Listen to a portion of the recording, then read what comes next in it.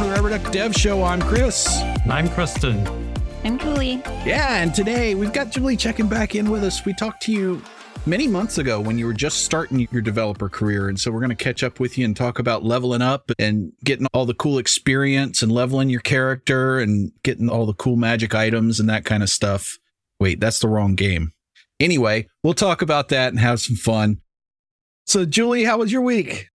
Work is adding Apple SSO, and it was such a long process for me because I don't really deal much with authentications, and then also just like a brand new area that I had to research and do. And yeah, it was a great learning experience. And just last week, I presented to our engineering team some of my learnings and some of the bugs that I came across and how I went and solved those things. And I think it turned out well. Personal wise, we're kind of dealing with a issue with our dishwasher. It had been leaking for a while, and that while could be months. It could even be years. Unfortunately, there's possibly some damage underneath the laminate floors. The process hasn't started yet, but we're probably going to have to demo part of our kitchen just to get to wherever the water got to. Oh, ouch. Oh, I feel that, having gone through some fun flooding issues recently in my house. But hey, let's not call it demo. Let's call it remodel. Then it's more fun, right? So we talked to you September, October, something like that, when you were just getting into your dev career. And as I recall, you were coming out of pharmacy work. Yeah, I was a pharmacist for a while. And then I decided I wanted to step down and be with my children. So when I had kids, I quit, stayed with them for a few years. And then during that time, I was like, what do I want to do?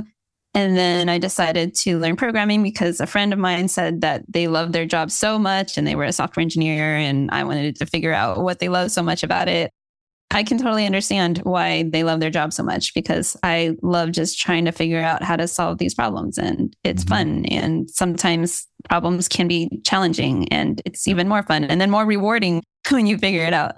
Anyway, I can't remember when the last time we chatted, but that must have been a couple of months after I started Ruby for All. Yeah. And yeah, I also don't really remember what we chatted about the last time I was on the show. Chatted about that, and we chatted about the way that you learned dev and how to get into dev and how to start your career with it and what you were kind of going through then. So I'm kind of interested to catch up and see, how have you progressed your career? How have doing the things like Ruby for All, and I know you went on kind of the round of cons the past couple of years. You've been doing some talks there. And I know public speaking, like many of us, is not your most favoritist thing, but you've been doing it. You've been stepping out there. So how have those kind of things kind of helped progress your career?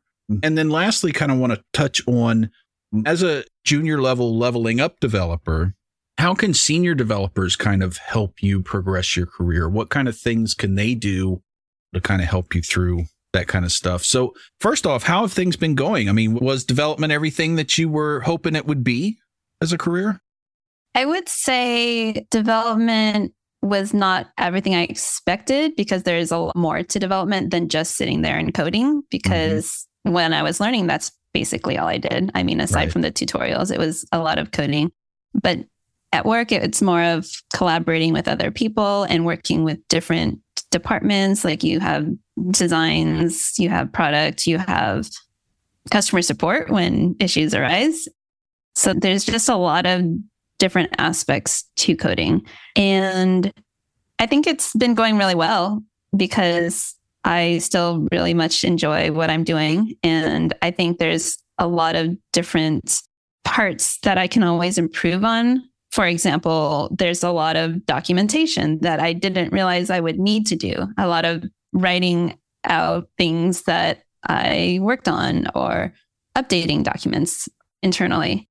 So I bring up ChatGPT a lot on the podcast, but sometimes I use ChatGPT to help me craft certain things to write out just because my own writing doesn't sound quite as nice. Well, I mean, nothing wrong with using the tools that you've got. That's part of being a programmer, is finding the right tools for the job. You know?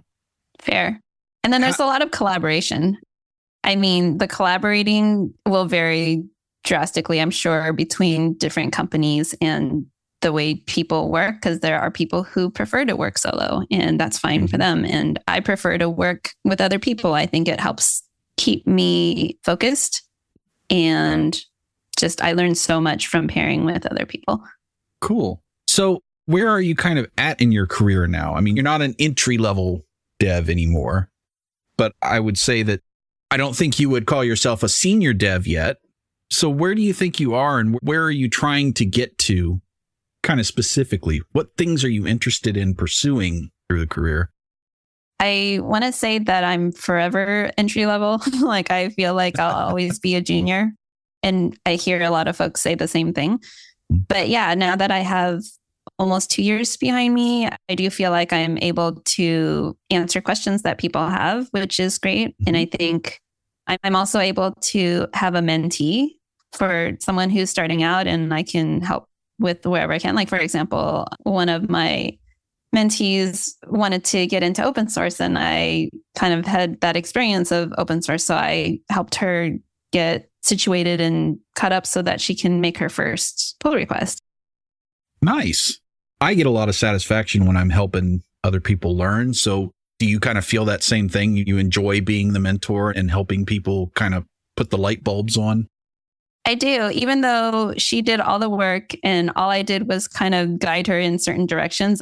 I feel like I helped her get there, and it just feels really nice. Like I helped somebody do something. Yeah. And it's very rewarding.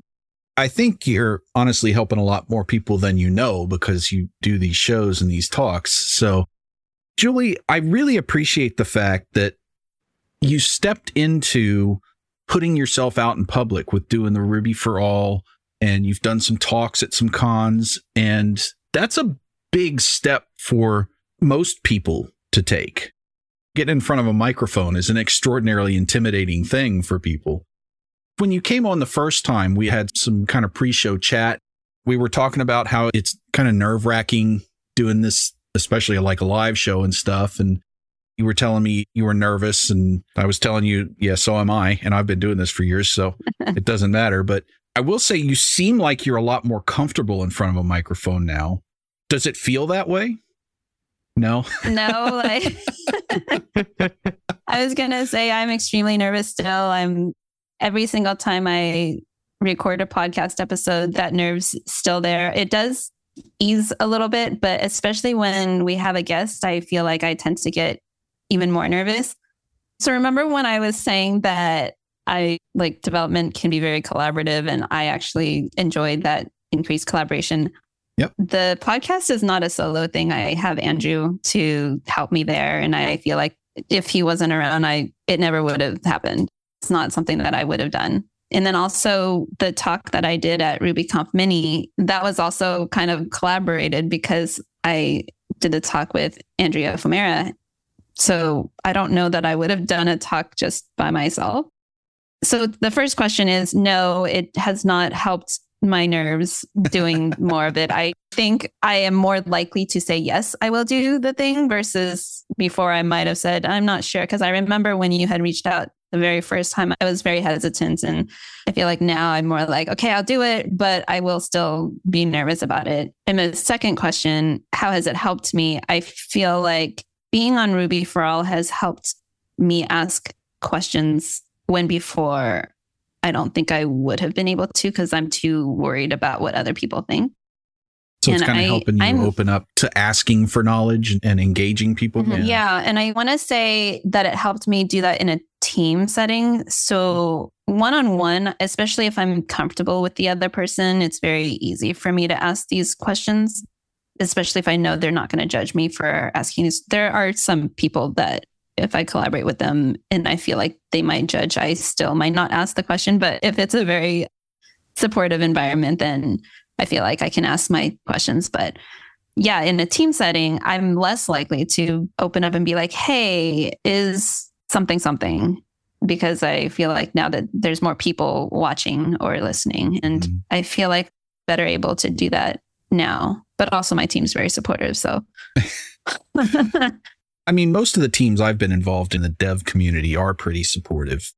But I completely understand that feeling of being intimidated and thinking, gosh, what are they going to say about me? Or are they going to think I'm not good enough to be a developer, or, the imposter syndrome thing? I will say, though, from a senior perspective, a really old senior perspective, that I actually enjoy and relish when juniors come in and ask me questions, even if they think they're simple, silly questions, because it makes me think about how I have to explain this to them. And so that even makes me a better programmer. Even after I've been doing this for a day or two, that helps me explore and explain what I'm doing and think harder about what I'm doing. So I would say to juniors who are out there, don't be afraid to ask questions, because in most cases, if you've got a senior who's any kind of smart, they'll realize that you're helping them too by asking those questions. Hi there, Julie here. I would like to take a moment to thank GoRails for sponsoring this episode. When I was first starting out, I struggled with finding up-to-date content to help me level up. Then I learned about GoRails. Not only does GoRails provide new screencasts weekly, they also have 2 fantastic instructors that break down complex topics into digestible chunks. On top of that, I really appreciate when they explain the whys behind the subject. One of my favorite walkthroughs is creating your first Ruby gem from scratch. What a great way to learn by stripping down to just the basics. If you care about leveling up as a Ruby engineer, you can't go wrong with GoRails. Check it out at gorails.com. So Seb asks, how did the podcast impact your career, which we just talked about? Do you feel like it sped it up, or rather sacrifice an additional work you do over your regular programming? So is the podcast helping your career or kind of interfering with it? I will definitely say that it's helping my career. Being able to ask questions is one thing, but also being able to talk to some experts in the field and to other seniors has really helped me kind of understand concepts better. And being able to just ask openly, a silly question on the fly. I just feel like even if the concept that we talk about might not be completely related to what I'm doing at work currently, it's still relatable to development in general. And it helps me kind of see things in different perspectives. Definitely, it does take some time. However, I will say that now that we have Paul editing our podcast, I don't have to spend the time to edit it myself. So I really just show up, and basically I would schedule guests. But other than that, we usually just show up and we don't even prepare ahead of time. Usually just if it's an expert, then we'll ask on the fly how things go. But that's just how Andrew and I run it. Some of them are planned depending on what it is that we want to talk about. But most of the time, it's just very kind of natural. Like, just want it to be like what real people are. Yeah. So like sitting around in the coffee house chatting about dev stuff kind of thing. Just like this. Yeah. That's kind of the attitude I have too. I don't do any prep, and I tell our guests, here's the general topic, but you don't need to prep. Just log in to Zoom at the right time and we'll chat. What really helped me feel even more comfortable with asking these questions is sometimes Andrew will give really good responses. And sometimes when he doesn't know the answer, he will be on the fly. Let's look it up right now and go over that. And I really appreciate that he does that. That was actually a good segue, you talking about him and how he's helping you be more comfortable with asking those questions. As a more junior developer, what would you say to senior developers that would help you learn better and progress your career? What kind of things can seniors do to kind of nurture you in the career? I think the number one thing for me, and I know I've already mentioned it, but being supportive, making it so that I'm really comfortable, able to ask those silly questions, I think really makes a huge difference. Because if I take 2 different seniors and let's say they're both very knowledgeable and they both can answer your questions, but if one of them, like if I am more comfortable with that senior, then I'll be able to ask more questions and without fear of, oh, I should know the answer to this. And so I'm not going to ask. And then maybe 15 minutes of the pairing session go by. And if I had just asked it, the other 15 minutes would have been a lot more meaningful. But because I didn't, then I don't know, I have to spend more time afterwards to try to figure it out. And then maybe have to ask the senior outside of the pair, like, hey, what did you mean again by, anyway. So I would say number one is to somehow make the other person feel comfortable, like never using words like, oh, that's easy, because to us, it's not that easy. Yeah. Or something like, oh, yeah, you should know that, or you should this or that. Those types of language could make someone feel less comfortable with admitting that you don't know something or admitting when you made mistakes. I think some of the things that seniors can try to help with making the other person feel comfortable is just talking about mistakes or learnings that they kind of come through, or relating it in a way where it's like, oh, when I first started, I didn't know XYZ. And even now, I still don't know XYZ, but I can know where to look, for example. And I think that would really help. I think it's also, and we've talked about this before on the show, but having a senior and a junior, I think it's very collaborative. So it's not just like on the senior to be a certain way, but it's also up to the junior to talk to the senior about what, by the way, we don't like to use junior on the podcast anymore because we like to use the term early career dev. And so sometimes I keep switching back and forth because I forget. But the early career dev should also bring up maybe what they want to talk about or some of the things that they want to discuss, or even this is how I learn best. For example, if I like to pair, but I get really bored easily with watching someone else drive and I have to just sit there and listen and also watch, that might not be as helpful to me. So if I can drive and you can tell me what I need to do and then maybe explain things, then that might be better. And then also, I really like it when seniors ask me like a recap type of question, like to make sure I understood what happened in the process. And I know some people, they might not be comfortable doing that, but especially if I'm comfortable with them, having them ask me quiz questions helps to kind of solidify that knowledge. And I really like that. So cool. Yeah. Rebuilt. Hey, welcome to the stream, Rebuilt. How you doing? He says, what do you think about using pairing as a tool to accelerate your learning?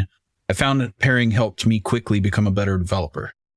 I have a lot of recurring pairs on my calendar. And I feel like through that, I have been able to kind of further along in my development career more than I would have if I were to do it solo. I just feel like there's so much I can learn from the other person. And then also what I use my pairing sessions for is to recap what I've been working on. And I found that when I try to relay what I've been working on, I found that there's gaps in knowledge of what I was working on or doing. And then I find like, oh, there's better ways of doing what I was doing. So it does take more time. I do feel that with my additional pairing sessions, I have less heads down time for work, but I think the benefits outweigh that. Well, I think you brought up something that I kind of touched on earlier, which is somebody asking you questions makes you think harder about what you're doing and improve your performance. I'm a huge fan of pair programming. I think it's an extraordinarily beneficial thing. And I think it has long-term benefits.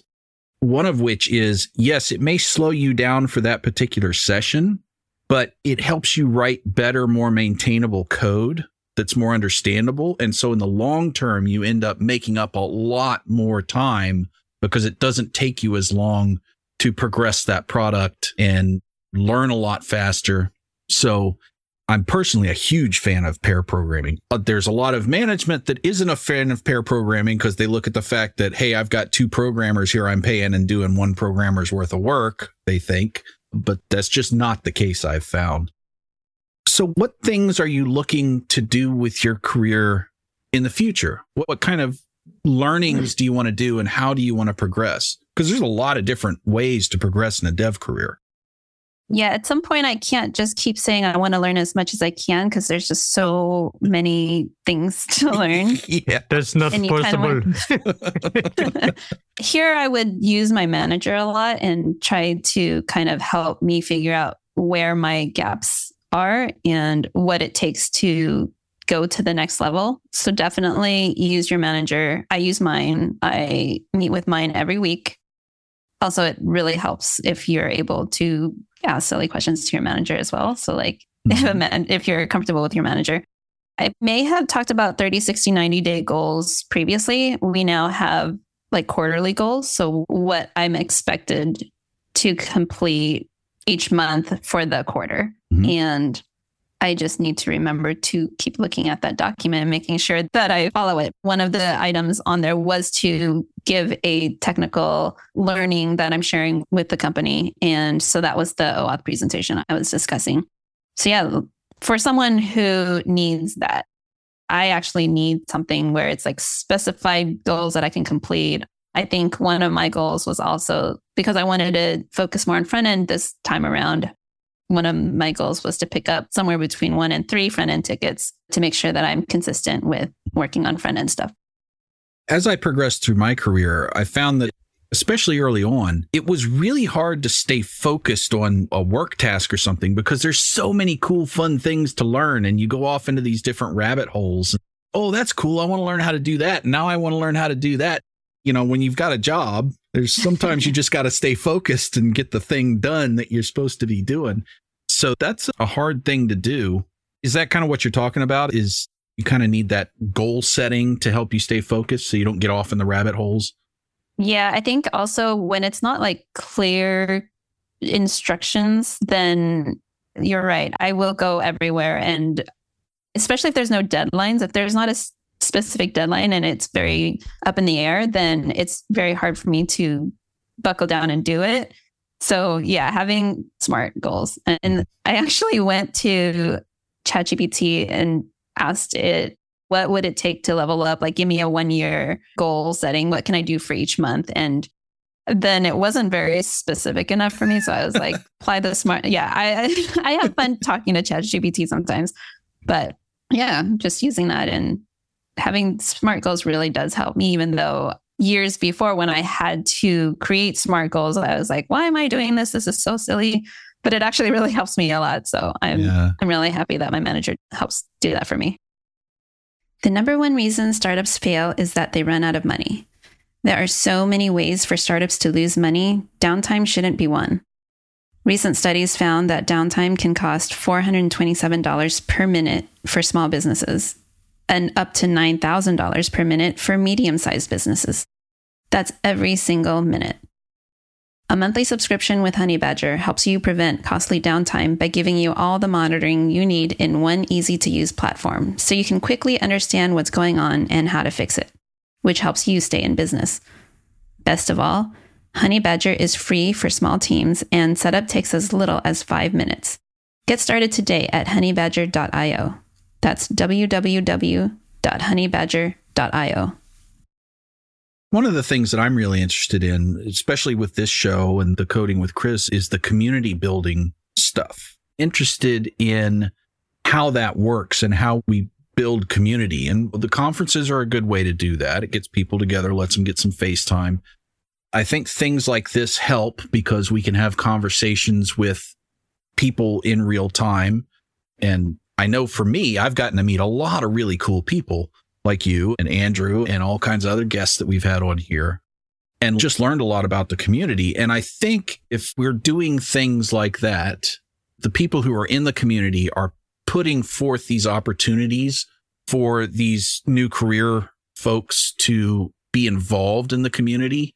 That helps them to network into jobs much easier. So how do you feel about what you're doing to help the community building?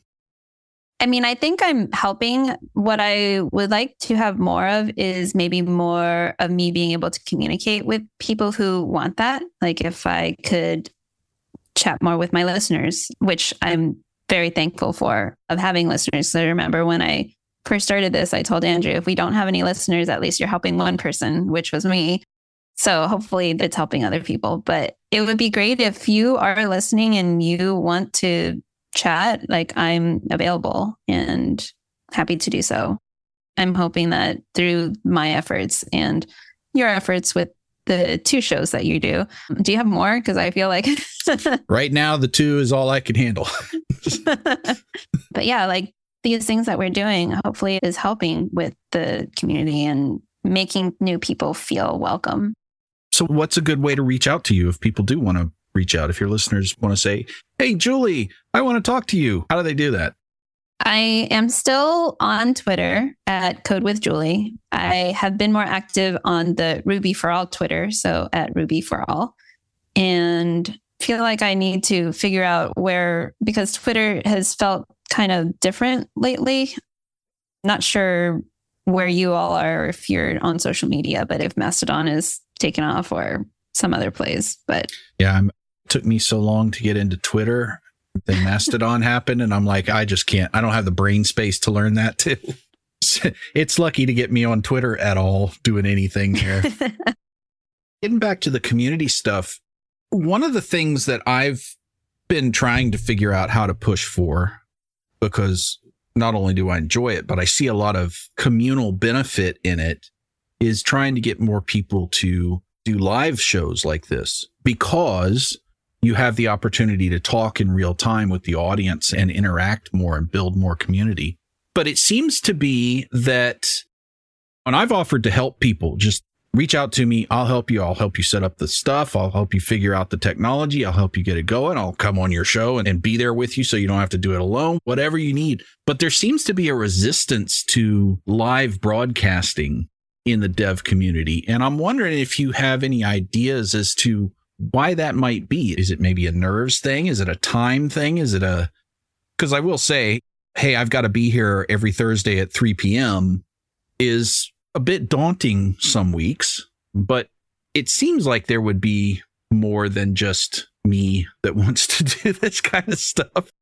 Yeah, that's a good question. I wonder if it's different factors of all those things, but also if someone were to put out effort and time to do this, would they think that people won't show up? Like, is it a fear of failure type of thing? I don't know. I know Brandon Weaver was for a while meeting weekly and going through different books, and Jason Sweat is also doing a meetup, I think weekly as well, maybe twice a week. I mean, I would love more live code streaming type. Yeah, as opposed to like talk show things like this, more actual hands-on keyboard coding. Yeah, like what you're doing, your other show. I mean, I don't want to do that just because that would be more time for me personally, but I do like that. But I can see that there's folks that are watching right now and they can ask questions or just interact with us. And that's really cool. Yeah. So Rebuilt says, I'm mentoring 2 devs who don't know Ruby or Rails. I've given them a few learning resources, but it feels more scattered than other languages. I've suggested the Pickaxe book in combination with the Odin project. Of the many resources available, which, yeah, there are a lot, it can be confusing. What is the best way to learn Ruby? Are they new to programming? Or just new to Ruby on Rails? Yeah, that's a really good question, because I kind of started from scratch and went through Codecademy's course and also went through bootcamp. And I think that was really helpful. But for somebody new, I'll throw my 2 cents in. I mean, I think working on a project, either your own project that you've come up with or some project that some organization or something has given you to say, I'm going to create something real. So create something real, no matter how small it is. That's personally, I think that's the best way to learn, because you can pick up all sorts of books and you can play around with them. But where the rubber meets the road is actually making something that is real that you can put out there as open source or put out there as a little web service or something. I mean, that's my opinion of how you really learn how to do something, because you've actually created something that's real. Yeah, that's a really good one. Yeah, I agree. I never was much of a book learner. I was more of a put my hands on the keyboard and see what I can break kind of learner. Though I would do the books. I go through the books while I'm building the thing. But just reading the books, it doesn't get you that far. I will say that I do highly recommend, though, Wise Poignant Guide. That is a fantastic book for Ruby. So if they're very new, even programming, but Ruby in particular, that's an extraordinarily good book because it's actually fun to read. It's not just dry programming stuff. How do you spell that? I think it's _WHY. Why the Lucky Stiff? Oh my gosh, there's a lot of chat. Okay. Matthias says you need to understand first what works for you. I learn Ruby with books. For other works better, video courses. Yeah. And that's a big point that we've talked about a lot on the show is different people learn different ways.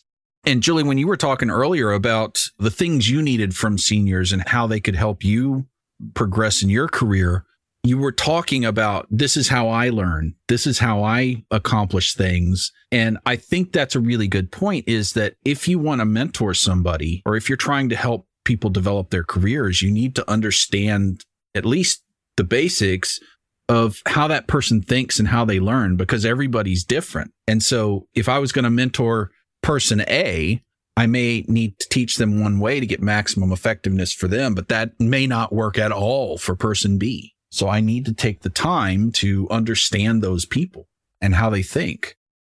So what kind of challenges have you had being a mentor, trying to help people learn this stuff and help them develop?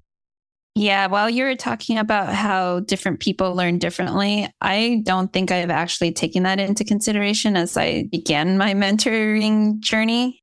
One of my mentees actually brings the agenda to the meeting every time we meet. So she knows what she needs from me. And that works really well for me personally, because I don't have to think about it too hard.